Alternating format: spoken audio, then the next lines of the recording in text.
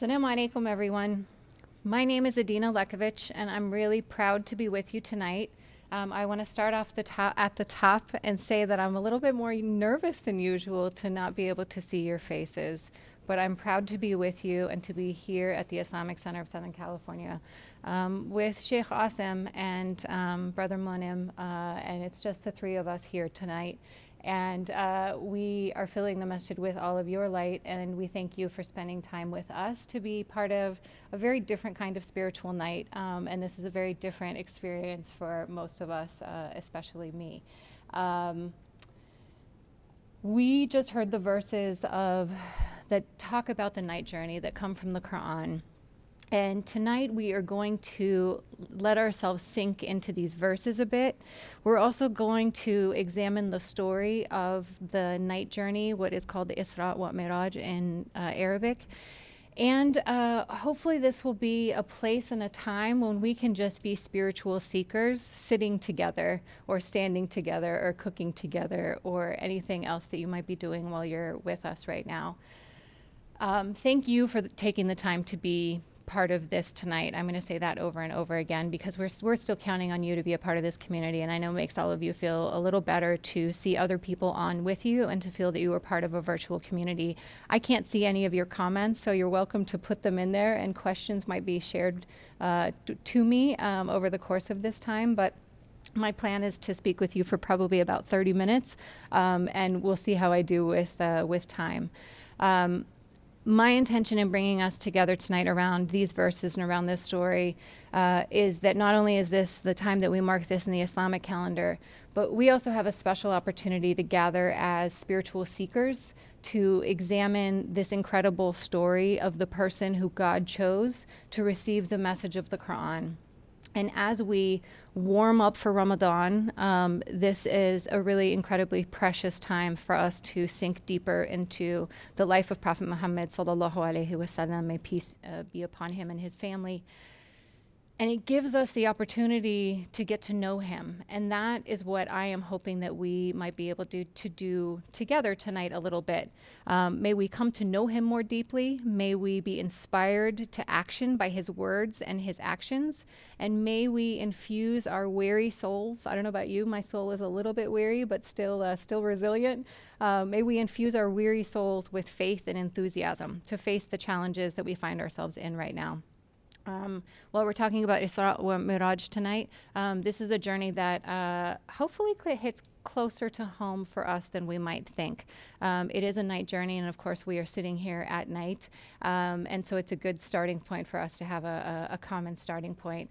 Thank you to the Islamic Center for inviting me to share my reflections, and especially if you're out there with your house full of energetic kids, my heart goes out to you. I left my energetic kids at home with my wonderful husband, and I hope that you can also continue to stay with us.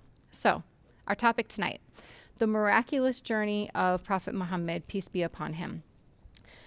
I want us to reflect on his journey in light of our journey of the night that's kind of currently going on within ourselves. We're in a journey of the night, this dark, unknown place, and in many ways that is what Prophet Muhammad, peace be upon him, experienced. It was a night journey that was full of light, and it was also full of darkness, and this is part of the duality, the both and approach that happened throughout his life. This requires patience, introspection, and an extremely open heart. Any kind of sacred journey, any kind of spiritual seeking requires these three things. And it definitely required those three things of Prophet Muhammad on the occasion that this took place. So I've been thinking a lot about Prophet Muhammad, peace be upon him, a lot more than usual lately, and that's because I started teaching a class here at the Islamic Center right at the beginning of this month on Sundays. It was a class about the life of Prophet Muhammad, peace be upon him, and I have been reading 4 books to prepare for teaching the class, and I had just been preparing this section when I suspended the class last week when the quarantine began, with the hope that we could begin again after Ramadan. And for those of you who may have been with me for those first 2 classes, I have good news to share at the end. So that's my teaser for the end of this tonight. But because of all that reading, I have been thinking a lot more about this part of the story and how it represents in many ways a turning point. I have been treating myself like a student of the Sirah. I'm a student of Dr. Maher Hattout. May God bless his soul. He was one of the leaders of this mosque, and he always called himself a proud student of the Quran. And so I am calling myself proudly a student of the Sirah, of the life of Muhammad, peace be upon him. And Dr. Maher always used to ask when we would read the Quran, what is it saying to you? And so tonight I ask you, as I share this story and share my own reflections, what is it saying to you? And I hope that that's part of what you can share in the comments, and that you can reflect on tomorrow and in the days to come. This part of Muhammad's story is, I think, equally parts tragic and soaring. And that's part of what I want to share with you, because I think that that's in many ways just like the condition that many of us find ourselves in right now. A little bit tragic and possibly a little bit soaring too. There is great beauty coming out of great hardship already. And in many ways that's what leads us to the moment where Muhammad had this miraculous journey. And so I want to share with you tonight 3 ideas that I take from this story. And the first, they all have to do with timing in many ways, just like we're living through right now. But the first is an idea that I learned at least a decade ago, which is that a breakdown often takes place right before a breakthrough. It doesn't always precede it. It doesn't always cause the breakthrough, but a breakdown often comes right before a breakthrough. Some might call this that it's darkest right before dawn. You've heard that metaphor, I'm sure. Well, in many ways, that's what happened with the night journey. The night journey happened in the 11th year of the Quranic revelation. So Prophet Muhammad received the first revelation from Angel Jibril when he was 40. He is now 51 when the night journey takes place. But let's just retrace what the last 11 years have been like.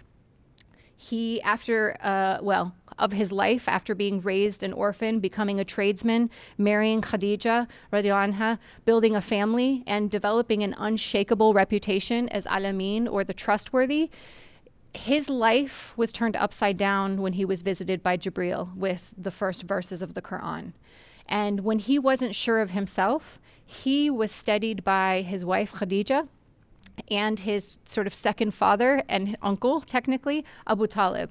And so for the first decade of Islam, while he had their protection and their support, he and the early Muslims were persecuted and mocked mercilessly, and in an increasingly ugly fashion that included things for a few years, there was a ban put on even interacting with them or feeding the Muslims or doing any business with them, and that had them nearly starving. But they persevered, and they received helps finally from the support of non-Muslims who convinced the Quraysh elders to break the ban. And throughout this decade, while the Muslims were being so heavily persecuted and again mocked, they stayed patient and they persevered, and they also planned. All of these were happening at the same time. They were planning for a new opportunity. At the 10th year, the year right before that the night journey took place, is called the Year of Sadness. And that name is given because Prophet Muhammad, peace be upon him, lost 2 of his dearest loves and protectors, his wife Khadija and his second father / uncle Abu Talib, who I just mentioned earlier. They died within months of each other, which left him without his internal support, who was Khadija, who was the first to cloak him and reassure him and help him confirm that he was a prophet of God, and essentially financed him and supported him for a decade after he was a prophet, and his uncle, who, again, provided him so much support externally and remained a non-Muslim and continued to support him and believe in him as a trustworthy person. These were his 2 unshakable allies, and he lost them both in the 10th year after this steady persecution. So just imagine at this point where Prophet Muhammad is personally and where the Muslims, the early Muslims, are at this stage. They must have been feeling so confused, so isolated, so overwhelmed, and possibly they might have been starting to find feelings of despair, I hope they weren't giving up, but perhaps there were some who were giving up, and they were tested. And so too was Rasulullah, the Prophet of God, Muhammad, peace be upon him. He was tested to his core, but his faith remained steady.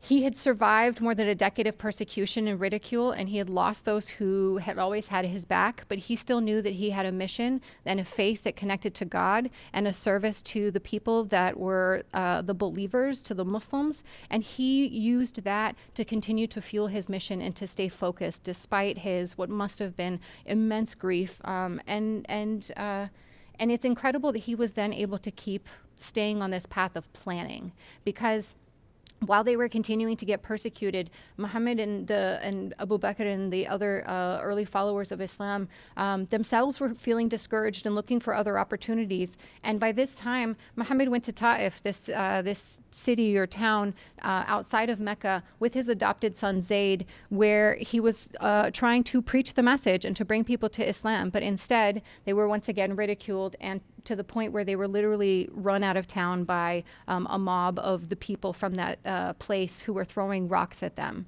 And this moment represents what I picture to be the dark night of the soul, and maybe the darkest before the dawn too. Muhammad and Zayd stopped to rest on the way back to Mecca and to find a new protector. Muhammad was luckily and blessedly able to find a new protector who was another non-Muslim, the same non-Muslim who had helped convince the Quraysh to break the ban against the Muslims. And with this person, this man's support, he and Zayd were able to go back to Mecca and try to figure out how to move forward from there.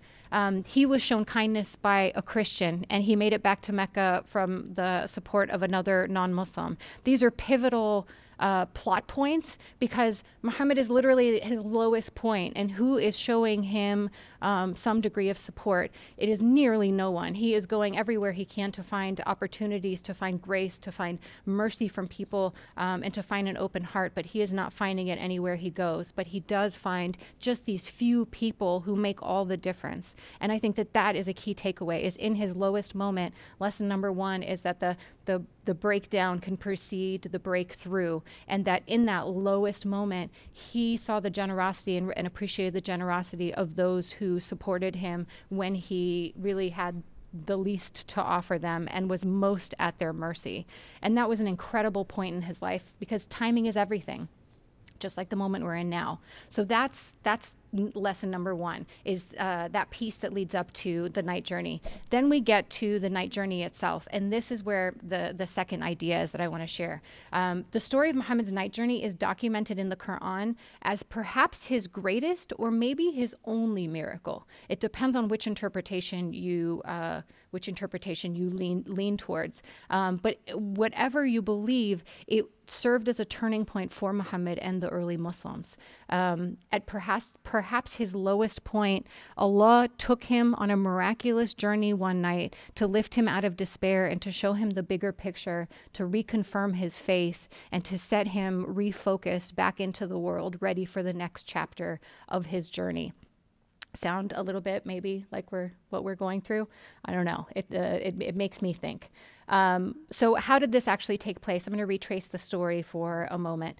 The Prophet, peace be upon him, was sleeping by the Kaaba in the Hijr, as it's called, and one night when he was greeted by Angel Jibreel, the same Angel Jibreel who had delivered him the first verses of the Quran, and presumably who continued to be a messenger to him from Allah. And Jibreel invites him to get on this winged beast, which we know from the Sirah books was named Buraq. And then we are told that he is carried to Jerusalem, where he meets the other prophets, many of the other prophets, and he leads them in prayer. And in the Quran, God tells us in chapter 17, verse 1, glory be to the one who to his servant on a night, who took his servant, sorry, let me start over so I can do it correctly. Glory be to the one who took his servant on a journey by night from the sacred place of prostration to the faraway place of prostration, to an area that we've specially blessed, so he could show him some of our signs. So in this verse, Allah lays out what he did and why he did it. He took him from one sacred place of prostration to another sacred place of prostration so he could show him some of his signs. So in many ways, to reaffirm his faith and to show him the bigger picture and to fill him up. And so after Muhammad, peace be upon him, leads the congregational prayer, we are told he ascends through the seven heavens. And through this beautiful journey is captured in the surah, in the verses that Sheikh Asim recited from Surah Al-Najm, where this transcendent moment when he meets Allah is described this way. The lote tree was shrouded in a shimmering light, but his sight never swerved, nor did it fail, for he really saw the greatest sign of his Lord. In this moment, we know that Muhammad has experienced Allah in some way. He saw the greatest sign of his Lord. Now, whether you were a Muslim who believes that the night journey happened literally as a journey that took place in one night and the ascension took place, or that he saw God, or whether you believe that this was a vision, an experience, a dream, something that is metaphysical, a way that he connected to Allah that we can't understand. All of that allows for us to see the shimmering light, to see that Muhammad, peace be upon him, never swerved, that he stayed true because he saw the greatest sign of his Lord, and that kept him focused. May we be so focused. That's what I think when I read that verse. So it is there when he is with Allah, when he saw the greatest sign of his Lord, that we are taught that he was instructed to teach us Muslims to pray 50 times a day. So this is where the formality of prayer, of the 5 times daily prayer, was formulated, was during the night journey, and it started at the highest level, or the higher level of 50 prayers a day. And Muhammad received this, and there was a negotiator, as he came back, we are taught, he had a negotiator, Prophet Musa interceded and encouraged him to go back and ask Allah to offer less prayers or to require more prayers. And so he went back and forth over and over until we got to the number of 5 daily prayers. Thank you, Allah, for your mercy and your kindness, and thank you, Muhammad, for being willing to ask. Now, as Muhammad is having this experience, we could look at it as a negotiation, but what we should remember is that he is seeing, again, the bigger picture. Why would he accept 50 prayers a day? Because in the magnificence of the presence of Allah, or experiencing the signs of Allah, of course, our worship of Allah should be continuous. So it would make sense in that way. This miraculous journey that he had was true in the truest sense, and in the truest sense that Allah brought Muhammad closer to him, peace be upon him, to affirm him and to empower him for the journey ahead. And it's an incredible thing that this happened in that moment when he perhaps may have needed it most.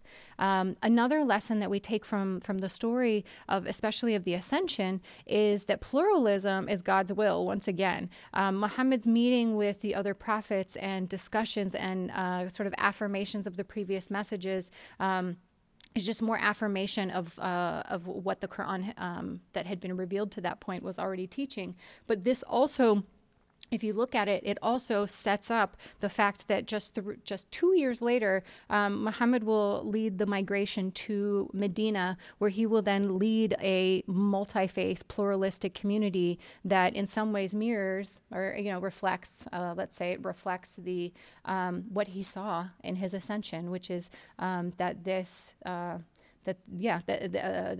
faith is faith in a core sense. So lesson number 2 is that this was a turning point, that not only is it the place where Muhammad was affirmed and empowered, he also got to interact with the other prophets, his brothers in many ways, and he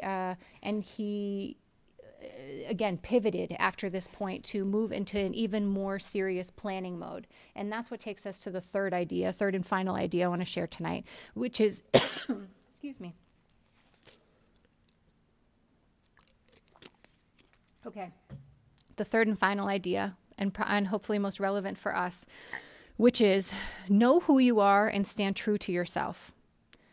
Know who you are and stand true to yourself, because that's exactly what Prophet Muhammad, peace be upon him, did the next day when he returned or awoke, or however you might interpret it, from this experience. And so the next morning, instead of staying quiet and keeping it to himself, he told a woman named Hani, who was one of the early Muslims, about his night journey. And he insisted, the Sirah books tell us, he insisted on sharing his experience with the Quraysh.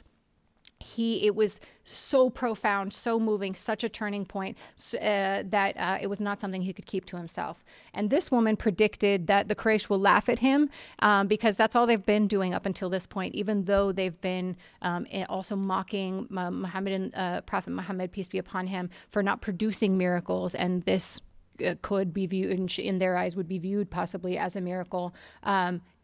She predicts they're going to laugh at him once again, and she is right. Not only are the Quraysh mocking him further at this point, but sadly, so too are some of the early Muslims who are not sure what to believe, or we're taught or we're told that they are left doubting in some way as well. But Abu Bakr, who is the closest companion to Prophet Muhammad, peace be upon him, when he is asked about it, he says, if so he says, then it is true. He tells me he receives revelation from God, and I believe that too. So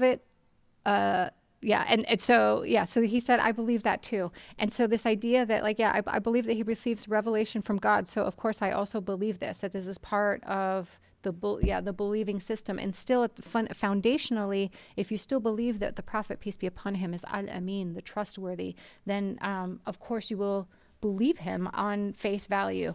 But not everyone did. And again, he could have recanted, he could have pulled back and stayed quiet, but he didn't. He was clear about who he was, what he had experienced, and his faith in God. He never shied away from it, especially in this delicate moment, because he felt empowered by his experience and his encounter. It was everything to him, and it just emboldened him further instead of causing him to withdraw. And so this proved to be the foundation on which he began planning for the Hijrah. And as I mentioned, the night journey exposed him to pluralism as God's will. And again, the fact that he would then, over the course of the next 2 years leading up to the Hijrah, begin to plan and coordinate with non-Muslims from Yathrib, which is the city that would become Medina, and that this would be part of the planning process, and they would that it was also methodical. He never compromised his truth, and yet he always worked with people of different backgrounds to accomplish his goals while he was truthful about what he was. And as long as they accepted that truth, he was able to work with them. It's really, it's yet another incredible lesson to learn from Prophet Muhammad, peace be upon him. So bottom line, when you know the truth, don't swerve.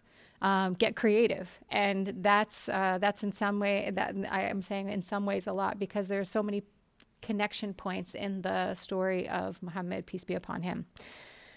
So those are my 3 ideas. Let me recap. Number 1, Prophet Muhammad, peace be upon him, was in his lowest state when his maybe most elevated experience took place. So maybe when you might find yourself in a place where you are feeling like you're in your lowest state, I hope that you take heart, knowing that Prophet Muhammad, peace be upon him, held on to his faith so dearly that it held him together in his lowest moments after he lost the 2 people he probably loved the most. And that by holding on to faith, that a breakthrough could be on its way. It could be the darkest before the dawn, and that was critical in his story. Number 2, the night journey for Muhammad was empowering, realigning, resetting. It was reassuring. And for those reasons, it gave Muhammad the fuel he needed to meet the moment in his life and to take his community to the next chapter. In this moment, I see, if you allow me the metaphor or the parallel, I see this COVID-19 quarantine as an opportunity for us to have our own mystical night journey. For Muhammad, peace be upon him, it was a time that was reassuring, it was resetting, it was empowering. This time to ourselves with our families, when we are forced to get creative, can also be a time that helps to reset us, realign us, empower us, and help us be stronger moving forward as individuals, as a community, and also societies at large. Our world needs some resetting. I think we've all agreed. So that's number 2. And then finally, number 3 is stay focused on what you know to be true and what is in your control. Focus on the big picture, just like Prophet Muhammad did, peace be upon him, and be fueled by the big picture. Don't get lost in the details or in the petty or in the moment-to-moment distractions or frustrations. And I say these things reminding myself first and foremost because quarantine has tested me, and I'm sure it's tested many of you. So those are my reflections. Now what? I beg you to continue to stay home and stay healthy. And in thinking about Prophet Muhammad's journey, peace be upon him, I invite you to think about your own journey. And you are now forced to be in a resting point and a pause in your journey. And this provides an opportunity to see the big picture. And I hope that you take the opportunity to find your own big picture and to tap into the big picture with action. We are in the lead up to a very different Ramadan than we've probably ever experienced before. Inshallah, we will be able to gather in the masjid, and maybe we won't. And so while I suspended my my Sirah class, or my class about Muhammad, the class is called Prophet Muhammad, A Life of Light. I'm going to start the class again because the quarantine has been extended and there's no reason to delay. So here is my announcement, if you stayed tuned for the announcement, which is that I did the first 2 weeks already. I'm going to restart the whole series online and teach it as an online class through Zoom. And it will be held on Sunday mornings from 10:30 to 12 o'clock on Zoom. Sunday mornings, 10:30 to 12 o'clock on Zoom. And if you would like to sign up for the class, please email the Islamic Center. Email info@islamiccenter.com. info@islamiccenter.com. And just put a Sirah class or Muhammad class or Prophet class in the subject line, and your name and email address and phone number, so I can send you the details of the login information. And our first class will be next, not tomorrow, next Sunday, and that's again Sunday at 10:30 to 12, and this will be offered as a class of the Islamic Center of Southern California. It will be a 7-session class, and that means that we will continue into the beginning of Ramadan. So I'm looking forward to it because I have been yearning for a deeper relationship with Prophet Muhammad, peace be upon him, and there's only one way I know how to do it, which is approaching his story as the story of a real person, because he was, with peaks and valleys, joys and sorrows, dreams and doubts, and lots of questions. So I hope that you will join me for what we are trying to create as a safe spiritual space to explore. May Allah bless you all and give you strength, and I'm going to turn it back over to Sheikh Asim for some additional Quran recitation and a closing dua. Thank you. Assalamu alaikum.